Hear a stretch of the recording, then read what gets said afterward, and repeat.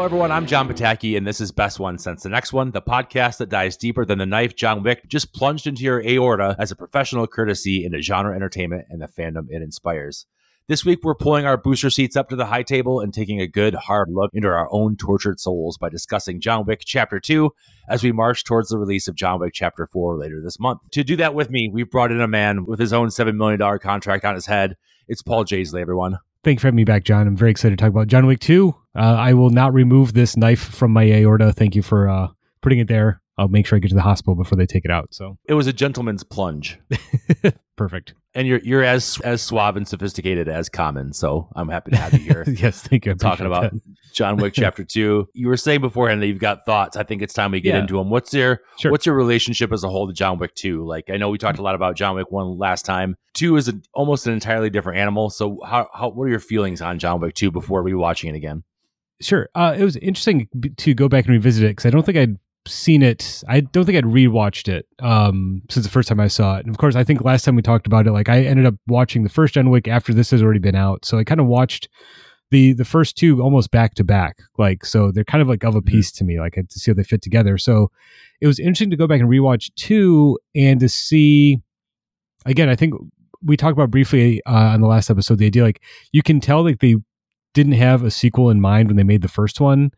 And I think they did a good job of choosing how to make the sequel, John Wick Chapter 2, bigger in a lot of ways. I will say, and we can talk about this more as we go on, but I will say rewatching it, I thought it almost feels like two different movies. The first half of John Wick 2 is not nearly as interesting as the second half. I think once Lawrence Fishburne shows up, it becomes a much more interesting movie. Hold that thought. We'll get to it for sure. Okay. John Wick 2 is probably the one I've seen the least, and I'm sure recency bias has a lot to do with it. But right now I'm like, oh man, John Wick Chapter 2. Maybe that's the best one. Also, my relationship to it was basically just, I had watched it, after I'd paid for the DVD from Redbox for John Wick 1. I did not learn my lesson, and I think I did the same thing with John Wick 2. So I just own both of the DVDs in like the little stupid old Redbox plastic sleeves. I don't even have the DVD cases for them. I watched this on Peacock, unfortunately, with ads, and it was very funny to me because it was like something very serious and dramatic would happen, and then it would cut to like a St. Jude's Children's Hospital commercial. And I was like, this is real tonal whiplash here, but I digress. I think before we go any further, it's time to choose which gun pairs best with dessert, get our suits fitted with some bulletproof lining, and check into the Continental as we dive deeper into the world of John Wick. How good to see you again so soon, Mr. Wick. I need you to do this task. I'm not that guy anymore. You're always that guy, John. I can't help you. You know the rules. If you don't do this, you know the consequences.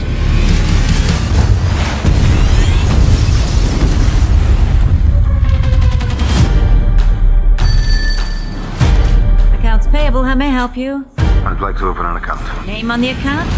John Wick.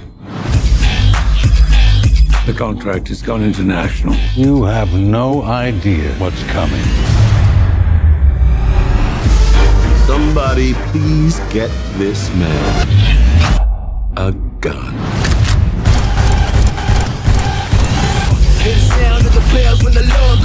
You stabbed the devil in the back. To him, this isn't vengeance. This is justice.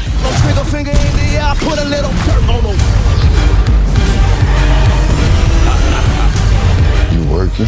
Afraid so. Whoever comes, I'll kill them. I'll kill them all. Of course you will. Put a little curve on them. I'll try and do the same. As you were saying, Paul, there was never actually supposed to be a sequel to John Wick. It was conceived as a standalone film. So when it itself was greenlit, director Chad Stahelski and Keanu Reeves, who has a big part in developing the trilogy of John Wick films up to this point, they only asked that they had enough time to make it, quote, not suck, unquote. So thoughts on John Wick 2? Did they succeed in making it not suck? It does not suck. And the criticisms I have of the movie are, again, I said earlier, we can unpack them a little bit more, but I think it's it kind of takes a while to find what makes John Wick interesting. Like the first half, I think doesn't quite click for me. But again, once you get to the second half, it becomes much more personal story about him, and the bounty on his head. That's the stuff that works. And like the second half of the movie is awesome. No notes for the second half of chapter 2. I understand that. I just think that I disagree. I think that like right from the moment that John Wick's home gets firebombed, basically, and like I think from that moment on, it just becomes so personal to him that the whole movie is just like the full promise of John Wick, and we'll get into more of that later on as well. Yeah. But it's definitely way more operatic than the first. It's pretty on the nose with how operatic it gets. It takes place in Rome. It's way more religious themed than the first one. This is a movie about John Wick atoning for sins and jumping back into a lifestyle of sin. Santino, the main villain's name, translates to Little Saint. They talk about a descent into hell. Talk about stabbing the devil in the back. Excommunicado, obviously a reference to like being excommunicated from the church, et cetera, et cetera.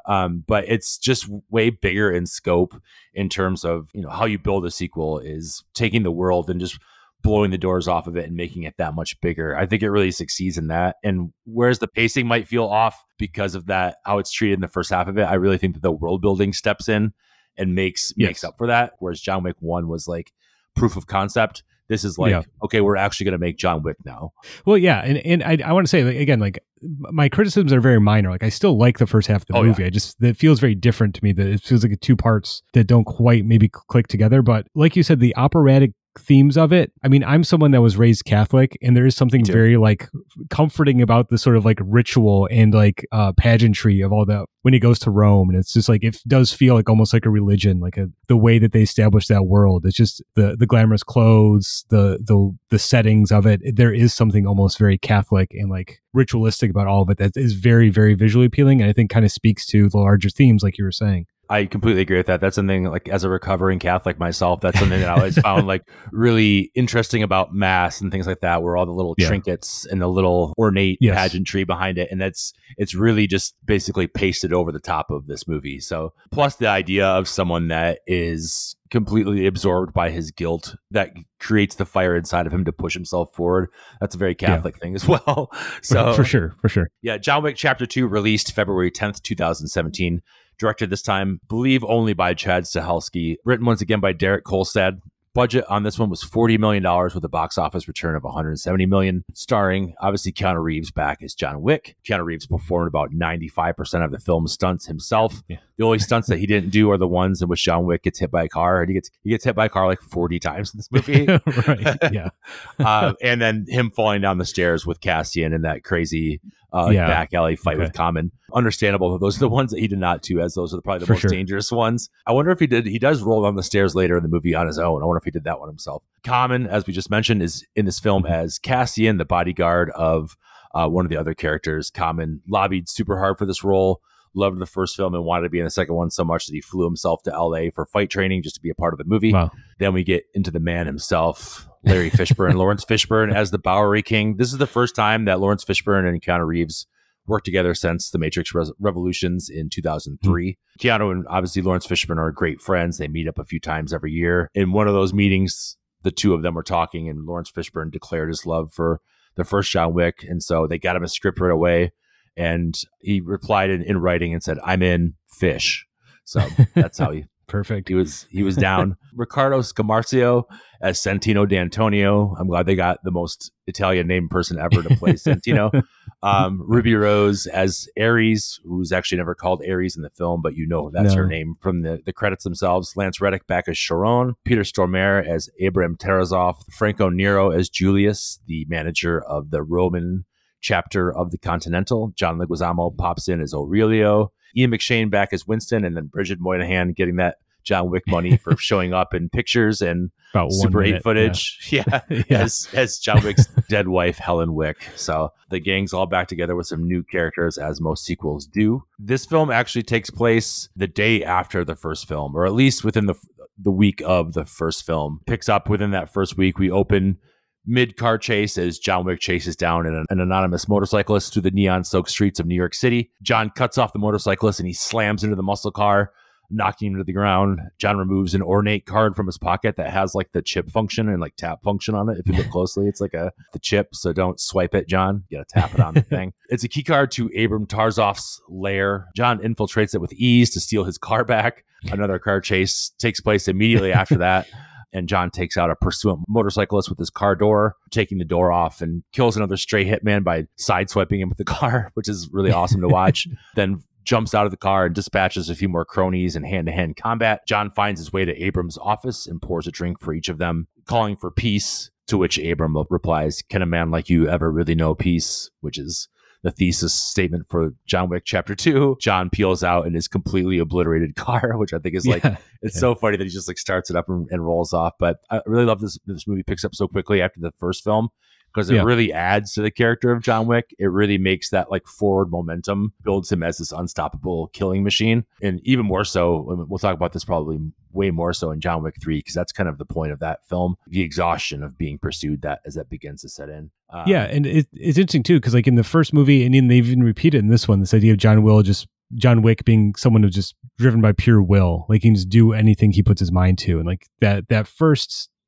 opening fight scene with their fighting with their cars, like in that car chase, is so much a point of that, where it's like, it's not even about the car itself. It's the idea that someone brought him back into this life that he left behind. So, I mean, this car is obliterated. So it's not really about keeping the car itself or that it was stolen from him. It's more of the idea that he was out and somehow he gets dragged back into it. I really like that idea. And it reminded me of something that I don't think we mentioned last time when we talked about the first movie, is that there's that scene in John Wick where before he runs into the Yosef at the gas station, like he goes to like this, it's like an airport kind of like private airport, and he does like the stunt driving and all that stuff. Like, and I was thinking about that scene watching this car chase in this one. I'm like, was that an idea of him? Was that cathartic for him? Like him getting out all this energy and frustration from what he had went through with his wife passing? Or is that him needing the adrenaline rush of his past life?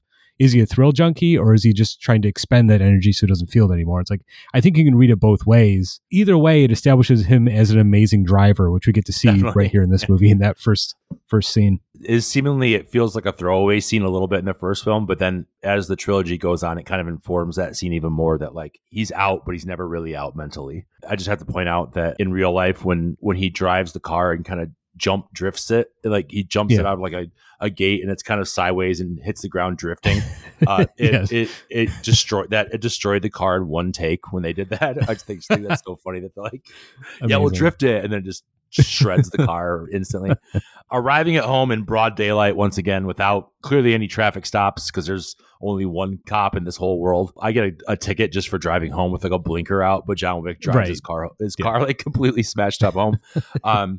He pulls a card from his dashboard, birthday card or something from his deceased wife, just to clue the audience in that this all started from his wife passing away with the killing of his dog. He still thinks about Helen every day. Aurelio shows up, played by John Leguizamo, to check on the condition of John's car, saying he can probably fix it by the summer of 2030. In the meantime, John whips up a fresh batch of concrete to seal his guns away once more. He just dug them up earlier that week, and now it's time to get back out of that life once again and seal them up with some more concrete, but not for long, John. It doesn't stay buried for long, buddy. Later that night, Santino D'Antonio, an old colleague and the man that made it possible for him to complete his impossible task that let him retire in the first film, he shows up to deliver a marker, which is sort of like a blood oath, a physical form of a blood oath that a hitman can show up and collect on at any moment. It's like, I saved your life. Now you owe me a favor. Here's this marker. And we'll learn the rules of that marker later on, but they're do this over espresso in John's backyard. John declines, saying he's not about that life anymore. Santino leaves, saying, "Hey, you've got a really nice house, buddy. It'd be a shame if anything happened to it." And then 2 minutes later, returns with a grenade launcher and just blows up John's house, and with it, all of the pictures and memories of his wife. Seemingly at that point forward, this film is kind of him branching away from that, and it becomes about so much more than just the dog killed in front of him. And it's kind of about this, his mission to tear down the establishment from the inside. And this is like the roots of that, because all of his belongings and photographs of his past life are now destroyed, and he no longer has a base of operations. He's a ship without a country. Some of the ideas, we were talking about the marker a little bit, some of the ideas that they've tossed out for John Wick 2 were like, maybe he had a daughter that he was trying to protect, or maybe this time it was a cat, not a dog, that incited his revenge streak. But instead they decided on the marker as a way to like kind of blow open the mythology of John Wick. I'm glad they went this way and made it more ceremonial, like we were talking about, because we were saying this film is so largely about repentance and like karma and what goes around coming back around, and the markers are like a perfect symbol for that. So the idea of the marker is really interesting because again, it kind of symbolizes the idea like he can never really get away from this life. He can't refuse it. You know what I mean? Once you're in, you're in. And like on the other hand, it just means that like again for like the first half of this film, he's given a task that he really has no emotional investment in. It's like he's basically doing a favor for someone else versus the first film when a very personal mission that he was on. So I think those two ideas kind of lend themselves together. The idea is like one is like he begrudgingly has to do this thing that he has no desire to, and then later on in the movie he gets a more personal reason, you know, to kind of continue on. Definitely. It's weird. I go back and forth on that because it's like here it's like so much of the film is leading up to him assassinating Gianna D'Antonio. It's like, but I don't really care about that, you know what I mean? Because I don't think he does either. So like it feels less personal in that way.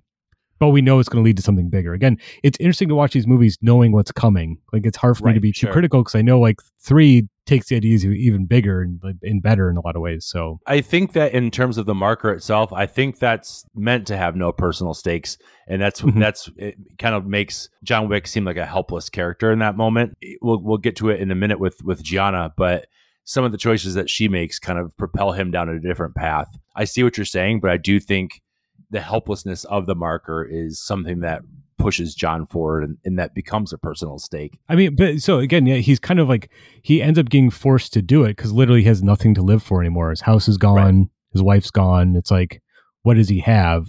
It's almost out of desperation that he has to do this. And then he very quickly decides to break from it right later on in the film. Santino says like, if you didn't come out of retirement, I would have left this alone, but you dropped back in that pool, so it's fair game. But I know exactly what you're saying. It kind of makes him a secondary character in his own movie by doing that. But I do think that that's intentional. John and his unnamed pup get their 10,000 steps in for the day, and they walk from the house like to the Continental in downtown Brooklyn or whatever. Like he clearly lives in like upstate New York or something. It seems like a really far walk. It doesn't. I mean, isn't the first one? Doesn't we see his license plate is a New Jersey license plate? So he has to walk across the Jersey River somehow. Do you get the sense that his dog's not named intentionally? Like if you like name the pig or like the chicken that you're raising, then you'll create an attachment to it. Then you can't eat it at that point. Not that he's going to eat his dog, but like do you think he didn't name the dog so he's not too attached to it? So if anything happens to it, he's not going to feel that loss again. That makes sense. Again, like the previous dog was named Daisy, and that was named by his wife. Like he did not name that dog. So it's like, yeah, maybe the idea of like either he's waiting to give it a name because he had just gotten it like the day before. Mm-hmm. Like maybe he was still thinking about it. But yeah, I do like the idea of like he doesn't maybe feel comfortable giving it that, you know, personality yet. He knows how like transient so much of his life can be. You know, he can get ripped away from it at any moment. They pay Winston a visit on the rooftop of the Continental, who tells them that there are 2 solemn rules that can never be broken. No bloodshed on Continental grounds, and you can never refuse a marker. These are like Chekhov's rules. They will definitely come back later on.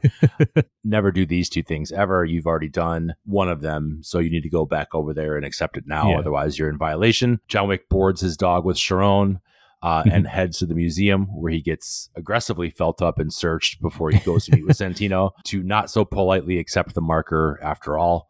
Santino charges Wick with killing his sister, Gianna D'Antonio, for her spot at the high table. The high table being a collection of the top 12 highest ranking, most powerful hitmen, crime lords in the world. It might have been mentioned in the first one, but it's like really introduced big time in this film. John is dubious, but silently accepts and heads on his way to Rome.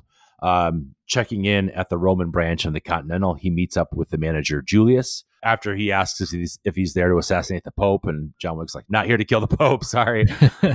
John begins his mission, visits a tailor for a couple new suits, including one with bulletproof lining, which is very important later in the film. He meets with an insider who gives him the lay of the land at Gianna's coronation, and he goes to a weapons dealer called the Sommelier to ask for weapons and not so veiled wine analogies. So yeah, I love all this stuff. Again, as I said earlier, the sort of the pageantry and the ornate sort of symbolism, all of this stuff, it's very engaging. I've never liked James Bond films, but this is everything I think people like about James Bond in a way that I appreciate. I mean, it just felt like that scene of them, the suit, the world, travelogue kind of sense, all the scenes of him like going to Rome, it's all beautifully shot, and then like, all the guns and all the sort of like tongue-in-cheek references to wine and like all that stuff. Like that is the kind of stuff that I think people like about James Bond. And here it is in a way that I really attach to. I think it's so well done. Could you recommend anything for the end of the night? Something big, bold. May I suggest the Benelli M4? Custom bolt carrier release and charging handle. Textured grips should your hands get wet. An Italian classic. Dessert. Dessert. The finest cutlery, all freshly stoned. This is the moment where the doors get blown off and the full promise of the John Wick franchise comes into play, because we find out that there's not just the Continental, there's Continentals throughout the world. There's the Roman branches of them. Everyone has a manager. The rules remain the same. You can't conduct business on the grounds of the Continental. We learn new rules. We come to understand how far-flung everything actually is. And I love a gear-up scene in any movie so much. They completely nail them in these movies. So it's so well done. And like, jumping back briefly, you mentioned the idea that they sort of like are making up these rules or introducing these rules as they go along. And I kind of really like the way these films handle that. There is a sort of like stream of consciousness, like a kid making up a story, like, well, this needs to happen and this happens, like, and it's never like overwhelming or feels like half-assed, but it just like, you're so caught up in it that you don't really stop to question it until we're talking about it now. I'm like, yeah, that is weird that they just kind of all of a sudden mention all the stuff that's vitally important to this organization, like the high table and the markers, all the stuff. But it doesn't bother me because there's such a forward momentum to the film that it doesn't really, you don't ever like stop to question it, Absolutely. And in the first movie, it's kind of like salt and pepper on top, but this one, it's like a sauce that it's cooked in. It's like it's a major it's a major component of it is creating this world. And the childlike stream of consciousness aspect of it is because that concept that they were like, we don't really have a sequel idea. We just got to think of ideas. It was literally just Chad Stahelski and Keanu Reeves. Like, what if we did this? What if we're like hit woman that spoke in ASL and John Wick also speaks Italian and ASL? What if, what if this happened? What if he gets suits made? Like, it was literally just them like, wouldn't it be cool if we did all this? So. And it's like this idea that like you finally get to see like how good John Wick was. After the first movie, everyone's talking about his reputation. Here he is in Rome, and you kind of get the sense like not only was he a great hitman, like he kind of enjoyed it. There's a sense of like he is kind of like back in his groove, right? Oh yeah. It's like even though he's begrudgingly taking this task, like him talking to the arms dealer and him getting the suit made, it is like him like, all right, I'm comfortable here. I know this, even though I don't like being back here, this is what I know, and it's like later on, obviously I think he changes his mind about all that, but it's kind of interesting to see on screen the John Wick that's like talked about in the first one. Because oh yeah, absolutely. He was like an international jet-setting assassin that is like the best there is at what he does, and what he does isn't very nice, to quote another franchise. Yeah, he's literally getting suits tailored to fit him to be more comfortable in this life. Yeah, so John, with the help of the blueprints and things like that from the previous scenes, John infiltrates Gianna's coronation via the catacombs beneath and gets the drop on her in her dressing room, where she opts to slit her wrists in the face of certain death. This is kind of what I was talking about before, that the mission to go kill Gianna, not being of his own free will, it's something he has to do, is kind of met head on by Gianna in this moment, who's like, you're not going to kill me. If you're here to kill me, I'm going to take my own life first because I live on my own terms. And I think that plants an idea in John's head, whether it's outright or not, that, okay, this is actually my game and I'm going to take this over from here on. So I think it is passive. It is a passive mission, but to me, it really sets him off on this like burn it all down course. Yeah. So to honor the ending of the marker here, John shoots her in the head to close the deal before being spotted by Gianna's bodyguard Cassian on the way out, which is also something I think is really funny in this movie. There's a lot of John Wick just like walking into a place. There's no like, there's some sneaking around, but he's just kind of like, I'm so good that I'm just going to arrive and just walk past people, and they're just gonna have to deal with it. So yeah, Cassian, played by Common, gives chase with his henchmen into the catacombs. While down there, John's taking everybody out left and right. He's double crossed by Santino and his henchmen. The deaf assassin Ares attacks. Luckily, before all this happened, John set up the catacombs Home Alone style before entering, and makes just short work of everybody. Do you think that he understood that there was a double cross imminent?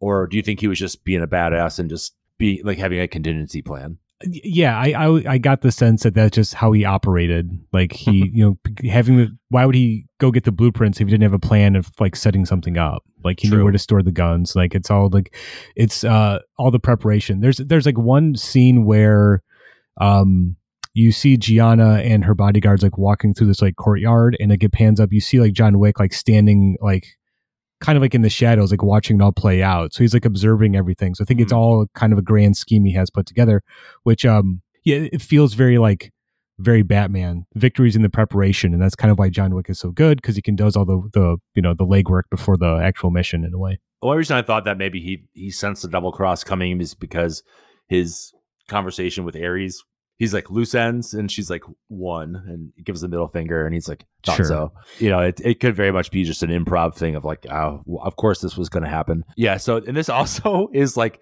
the start of one of my favorite things that happens throughout John Wick. Chapter 2 is John Wick just throwing guns at people's faces. It's so good. Yeah. I love it so much, where he's just like, fuck it, and just cracks people's head in with a gun before he shoots them. It's just such a funny, a big part of the guidance for the action scenes in this film. Chad Stahelski says that they wanted it to start with something funny and end with something funny, and fill the middle in with like brutality. And I think that really shines through, because the action set pieces in this are like so next level. After John takes out everybody in the catacombs, Cassian rams John with his car, and then they duke it out for I think like 45 minutes in the streets and alleyways of Rome. Yeah. They're falling down stairwells. They're trying to stab each other with knives or shoot each other, but they can't get the angle, because the other one's just so evenly matched with each other that they're basically like 1-to-1 with their fighting skills. And it's a draw, because at the end of it, both of them go crashing through the window of the Continental, effectively ending their brawl on a technicality. And they get up and they go to snag a drink. Cassian drinks gin. Of course, John Wick drinks bourbon, because he's real basic. They talk shop about Gianna's death and the marker itself. Cassian swears vengeance on John for killing his ward. Pays for the round and says, consider it a professional courtesy, which is also very important, because it definitely comes back around on him later. Ares is also just chilling in the background on the couch, and she's like, I'm also going to kill you, so watch out for me as well. Like I was saying, the official body count of this movie is 116 people. And I feel like they really, as brutal as the first one was, they really upped the ante in this one.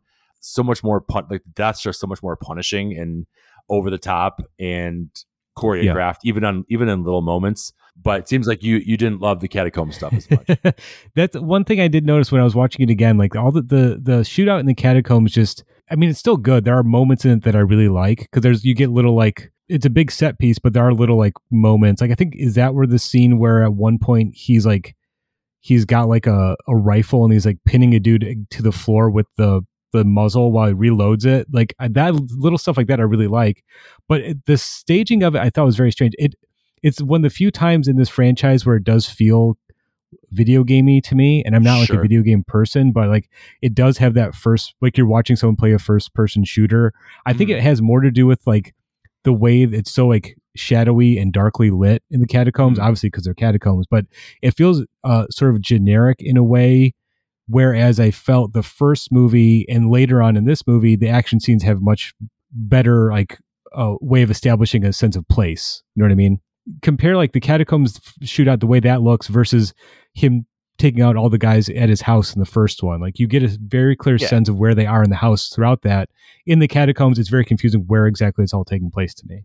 This is meant to show, like you were saying, him thinking out everything from start to finish beforehand, but also like how he's good in any environment, whether it's well lit, darkly lit, like he's just unstoppable in any kind of situation. But I do tend to agree with you, because it's fun to watch.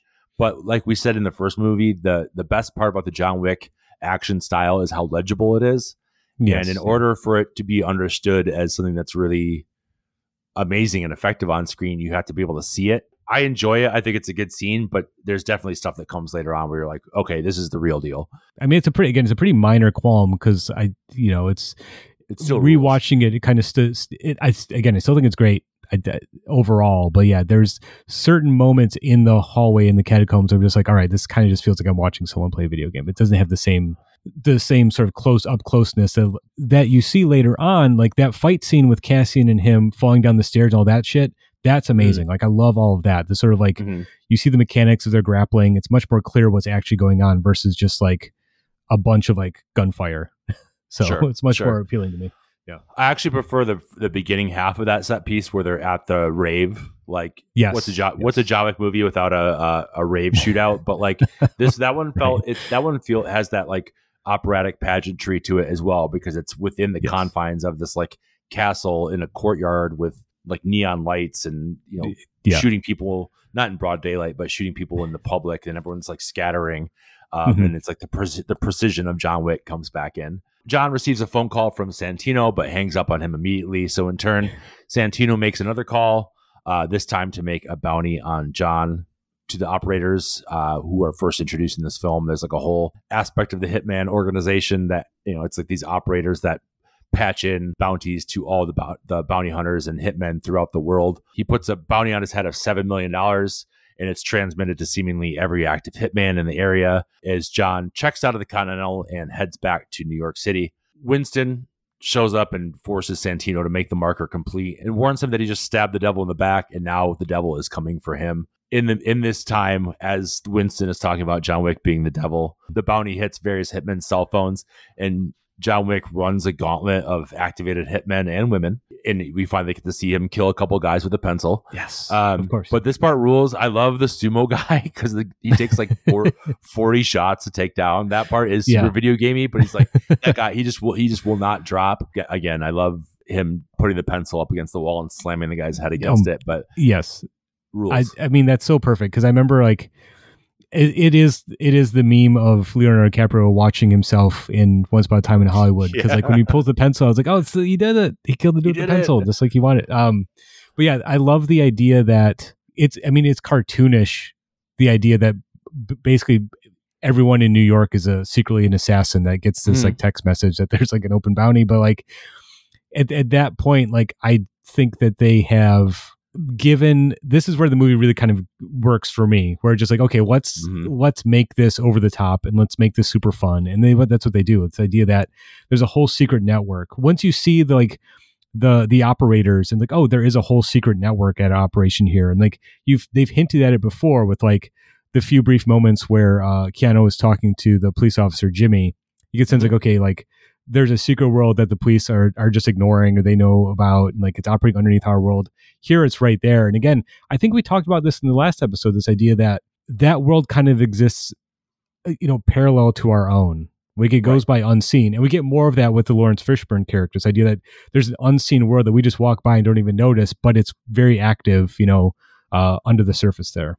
It's cartoonish, but you get the idea of how deep this thing actually runs. But there's a part in here as well where the lady in the tunnel with the violin that pulls the silenced pistol out of her violin and fights him is Chad Stahelski's wife, who is also a stunt woman in her own right. So she gets a little action set piece in there. But I just love anytime where John throws a gun at somebody, but also anytime where John Wick like makes eye contact with someone and is like, oh shit, and just bum rushes them and just it's magic. It's so great. This is the part that I always remember from this movie is he runs into Cassian, and the two of them, this is, again, I do agree with you. I think this is where the movie really takes off because it starts to get really flashy and stylized.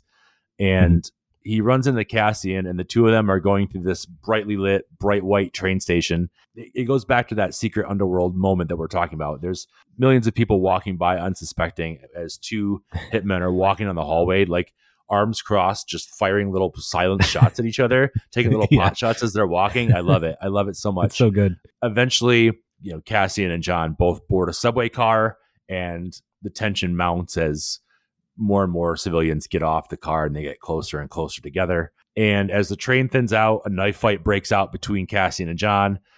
Jon eventually emerging victorious after granting Cassian the return professional courtesy of embedding a knife into his aorta so he doesn't bleed out. Such a fucking cool moment. Right.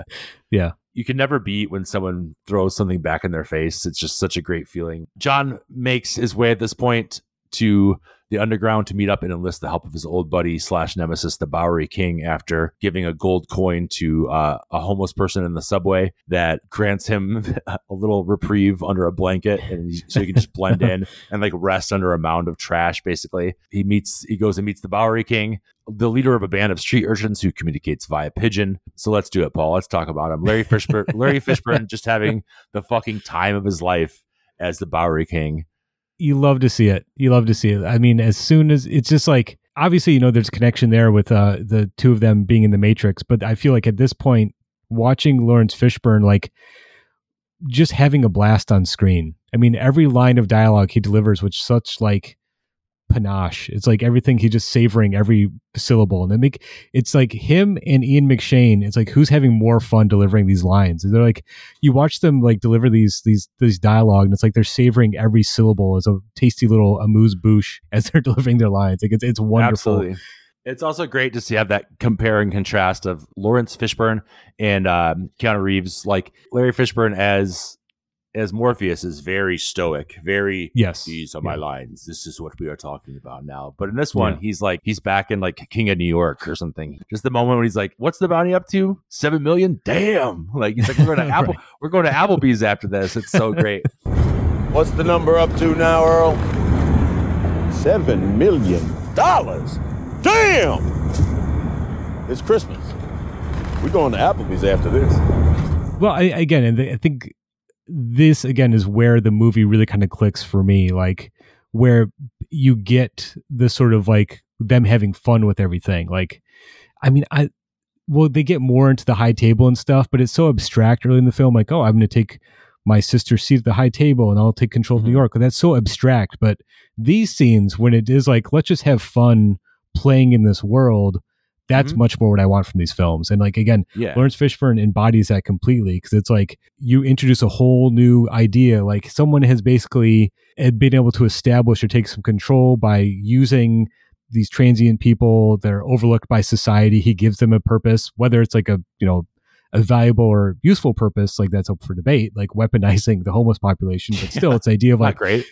Right. But he's, giving them shelter and food, like, okay, he's doing some sort of outreach. And then like, but at the same time, it is so wonderfully absurd and ludicrous in a way that is very hard to pull off. And I have to say, this movie pulls it off so well. Like this sort of tongue-in-cheekness of all this, it totally balances out with the brutality and violence earlier in the film. Like I just love the vibe of this whole section here. Yeah, I do think it's really smart to use like kind of a critique on the fact that the unhoused population of New York is something that you would just completely tune out and avoid and ignore. Yes. But it's really this secret network. At this meeting with the Bowery King, Jon proposes that a storm is coming and that Santino won't stop until he has all of New York City, now that he's getting his spot at the high table. And he says, do you want a war or do you want to give me a gun? And Lawrence Fishburne says, somebody please get this man a gun. And he does. He gives him a gun with 7 rounds only in it, one for each $1 million that's on John Wick's head. And John Wick sets off to the museum to confront Santino. Briefly want to touch on this idea that we get a little bit of backstory here with the Bowery King and John Wick. And like, again, it's a reference to what we just saw with him and Cassian, where it's like John Wick, as brutal as he is, has almost like this code of ethics, like to people that he sees as his equal in a way. So it's like Cassian is not going to straight up kill him. He gives him an out. And we get the same story here with the Bowery King, where Bowery King says like, well, John Wick gave me the option, he didn't kill me outright. He could have, but he made sure, like, the idea is like he was like wounded, and either he could like take his hand off the wound and bleed out to shoot John Wick, or like live.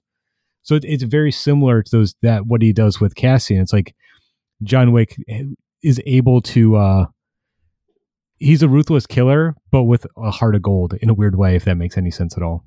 Well, it all plays into that aspect all plays into like the themes of this film, which are the choices that we make and how they ripple out and how they condemn us or propel us forward. And I think that the movie's just stocked with these smart character choices like that are pretty simplistic on the outset, but they all add up to a bigger whole. As he goes to confront Santino, John Wick literally just walks right up to Santino in this museum and just opens fire on people. Like he's just like, it's going down right now.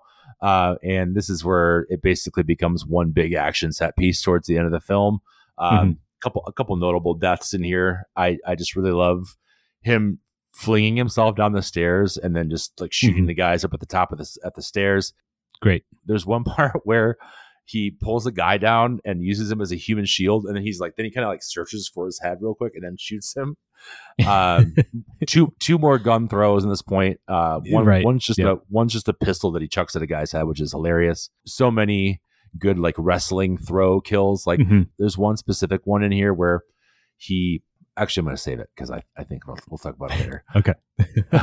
But yeah, at this point, John enters a glorified selfie warehouse / Hall of Mirrors exhibit that's part of the museum, which I think is really funny because there's this voiceover that's like, search your soul in the Hall of Mirrors. Who are you? Right. What have you become? It's like super meta. Like the subtext becomes the text, you know. He hunts down Santino throughout, but Ares arrives and escorts Santino to safety and then decides to take on John Wick on her own, which is a very bad idea because she gets stabbed through the heart with her own knife. Noticeably, he does the same thing that he does to Cassian, but he pulls the knife out of her. I really like this callback too, where she signs "Be seeing you," and he's like, "Yeah, sure, whatever." Like it's a callback to how the first film ends. This whole scene is obviously, like you were talking about James Bond earlier. It's a nod to The Man with the Golden Gun, but also more famously the mirror room fight in Enter the Dragon. These films wear their influences on their sleeves, and this is just like that mirror fight at the end of the Dragon, but updated for a modern time with like neon and interactive elements and things like that. So part of it also reminds me, I doubt you've seen this movie. I don't want to pigeonhole you, but there's a moment in the first Resident Evil movie, which is not a good movie, where they're in like a hall of mirrors and there's like a laser grid that cuts a guy into like little chunks. This is clearly not going to happen in this movie because it's an art exhibit, but it was reminiscent of that. So gotcha. Santino, there's also a lot of glass that breaks in John Wick, especially when we get to 3. Yes. But chapter 2 is the beginning of just like the John Wick drinking game of drink whenever glass breaks because it's completely absurd. So yeah, Santino seeks out Winston at the Continental after he's escaped the museum. He wants John Wick's membership of the organization revoked. Winston says he hasn't done anything wrong. I can't do that with good conscience. So John arrives to seek audience with Santino. It's notable that his finger's already on the trigger, like the decision has been made. So Winston warns John to walk away as the two of them meet over Santino eating dinner, talking about duck fat.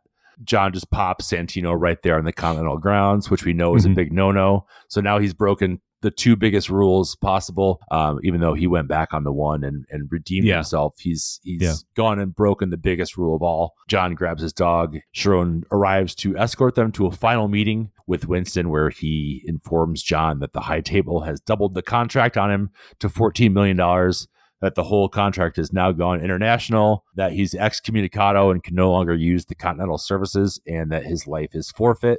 Winston, being his best buddy in the world, buys John a 1-hour head start. And John at that moment says that, tell them all, whoever comes, whoever it is, I'll kill them. I'll kill them all. Winston calls in the contract, and the entire world is notified of the price on John's head as he and his dog run off into the sunset of New York City. Very cool ending. Great. Again, it just blows the doors off everything. It's just like, it's such a huge cliffhanger way to end the film because they've established this larger world. It's like we've only just seen the tip of the iceberg at this point. You know, as big as this movie is in scope, like they established it's even bigger than you can imagine, and like great way to end it. With all the new rules and the new elements of the lore being introduced, we know from the first movie that the worst thing you can possibly do is kill somebody on Continental grounds, and he willingly does it in front of the manager, which is just like, it's like, again, it's about so much more than the killing of his dog at this point. He won't stop until he sees the whole thing burn to the ground. It's great. I mean, it's a callback to him, you know, in the first film when he finally gets a chance to take out the guy who killed his dog. there's no hesitation. It's like, this is what I'm going to do. There's not some like long-winded speech. He doesn't tease it out. He just shoots the guy. And same thing happens here to the Continental, to the dining room. It's like, I know what I'm going to do. No one's going to talk me out of it, and just direct and to the point. In the previous episode, we talked about the comparison I saw between John Wick and Snake Plissken. And I think that's even more obvious here by the end of this film, where it's like, what makes Snake Plissken so great at the end of Escape from New York is that he had been tasked with saving the world, but Snake Plissken doesn't think the world is worth saving. And it's like, the world has been so fucked up that the only way to save it is to let it burn and start from scratch. And it kind of what you see in John Wick. It's different stakes here, but John Wick is basically saying like, this world, this high table, this establishment is nothing. It's like, I had a taste of what real life is like. I had happiness. I had a wife, and that was all taken from me. I'm going to make sure this world just burns. Like I said, burn it down. And there's no hesitation about that. And it's just like, I think that comparison, which I, hinted at the last episode, is much more clear by the end of this film. The world within the world is not worth saving to him. That's right. It's such a cool movie, and I really do love the fact that it does make the first film kind of feel like a beta test, even though I love John Wick 1 so much. Absolutely. It definitely is like, okay, now we're really doing it. What would you rate John Wick Chapter 2 out of 10 gold coins? It's funny. When I was watching it, I was like, all right, this isn't like clicking for me as much as I remember it. But then, like I said, as soon as Lawrence Fishburne shows up, you get to the second half of the film. There's so much forward momentum, and it gets to a level of sort of like absurdity that I really enjoy without going completely off the rails. Like, I'm going to go 9. That's 9 gold coins for me. I love it. I'm going to go 9 gold coins as well, because it's really just, like I said, it's the promise fulfilled of what John Wick could be. Like we said, 116 people die in this movie. What was your favorite death? What was your favorite kill? I think I have to go with him killing the 2 dudes with the pencil. I think so. You get a 2-for-1 there, and there's 2 people that he kills. But it's again, it functions both as a callback to the first film, when they mention that he killed 3 guys with a pencil. You can only imagine how that would work. Here they show it, and it's so much more brutal than you imagine. Like, it's just like, I like that they just don't hesitate to just show him like jabbing his pencil into the back of a dude's skull, into a guy's ear. It is unflinching in a way that kind of reminds you, it's like, yeah, John Wick is the best there is at this. And again, what he does is not nice, and you kind of get to see it. And it just reminds you of like, with all the gunplay that happens earlier in the film, it's like hand to hand, he's the most lethal person you can imagine. And I just really like that idea. Those are my favorite parts of John Wick in this film, are the hand-to-hand things. Like, it's just fun to watch him in those ways. But it's also like, they didn't really have to put all the brain matter on the pencil, but I'm so glad they did, because it's like just so absurd. I think my favorite kill in the whole movie is during that like last rampage through the museum. He ends up in this tiny hallway with 2 guys like kind of tangled up with him. The one in the middle goes down as the other one goes up, and then he shoots that guy in the head, and then that causes the other guy to pop up, and then he shoots him in the head. It's like, I don't know, just that like that is like the very Batman element of John Wick, where he can like, he's like 3 steps ahead of people, so he can like kind of make how someone's body's going to react to him killing them, knock another person out of hiding or like out of their like defensive position. The choreography in that moment is just so fun to watch. This is like kind of sociopathic behavior for me, but I really love when he shoots someone in the knee or the foot to get them to come out of a hiding spot, and then takes them out. It's like, that's like his go-to move besides just running and tackling somebody. So, I mean, I guess, that's John Wick Chapter 2. Man, there's a lot going on it, but it's still pretty straightforward, and it's 2 hours, but it still feels like about an hour and 40 minutes. It flies. Yeah. Paul, I'm so excited to talk about John Wick Chapter 3, Parabellum. I cannot wait. Yes, trust me, I've got a lot of thoughts on that one. I will save them for the next episode, but man, that one, yeah, I just cannot wait. It's a banger. Yeah. With that being said, did you want to tell people how they can find you on I Read Comic Books? Yeah, you can check out the I Read Comic Books podcast. We drop new episodes every Wednesday. It's me and a group of people talking about all things comic books, big 2 comics, superhero comics, manga, everything in between. You can also support us at patreon.com/IRCB podcast, where we have bonus audio, including a movie club show that I host where we talk about comic book based films. John was a guest on our episode about Dick Tracy. That was very, very fun. Find that over at patreon.com/IRCB podcast. It's time to bring back the Dick Tracy series on I Read Comic Books, so we can talk about that. Dick Tracy zooms in special. Yes. Yeah, Dick Tracy zooms in special. insane. If you don't know what we're talking about, just Google Dick Tracy zooms in Turner Classic Movies and just get ready for the ride of your life. So as far as this show goes, make sure you follow us at B1N1 Pod on Instagram and Facebook. Make sure you follow, like, rate, review, and subscribe us on Apple Podcasts, and ring the bell and rate us 5 stars on Spotify so you never miss an episode, and it is easier for people to find the show on all platforms where people listen to podcasts. Thanks to Christian Cramo for our theme music, and thanks to John Wick for just being a stand-up guy. And we'll be back next week to talk about John Wick 3 Parabellum. It's going to be about a 7-hour long podcast because that movie fucking rips. It's so good. Yep. Until next time, be seeing you.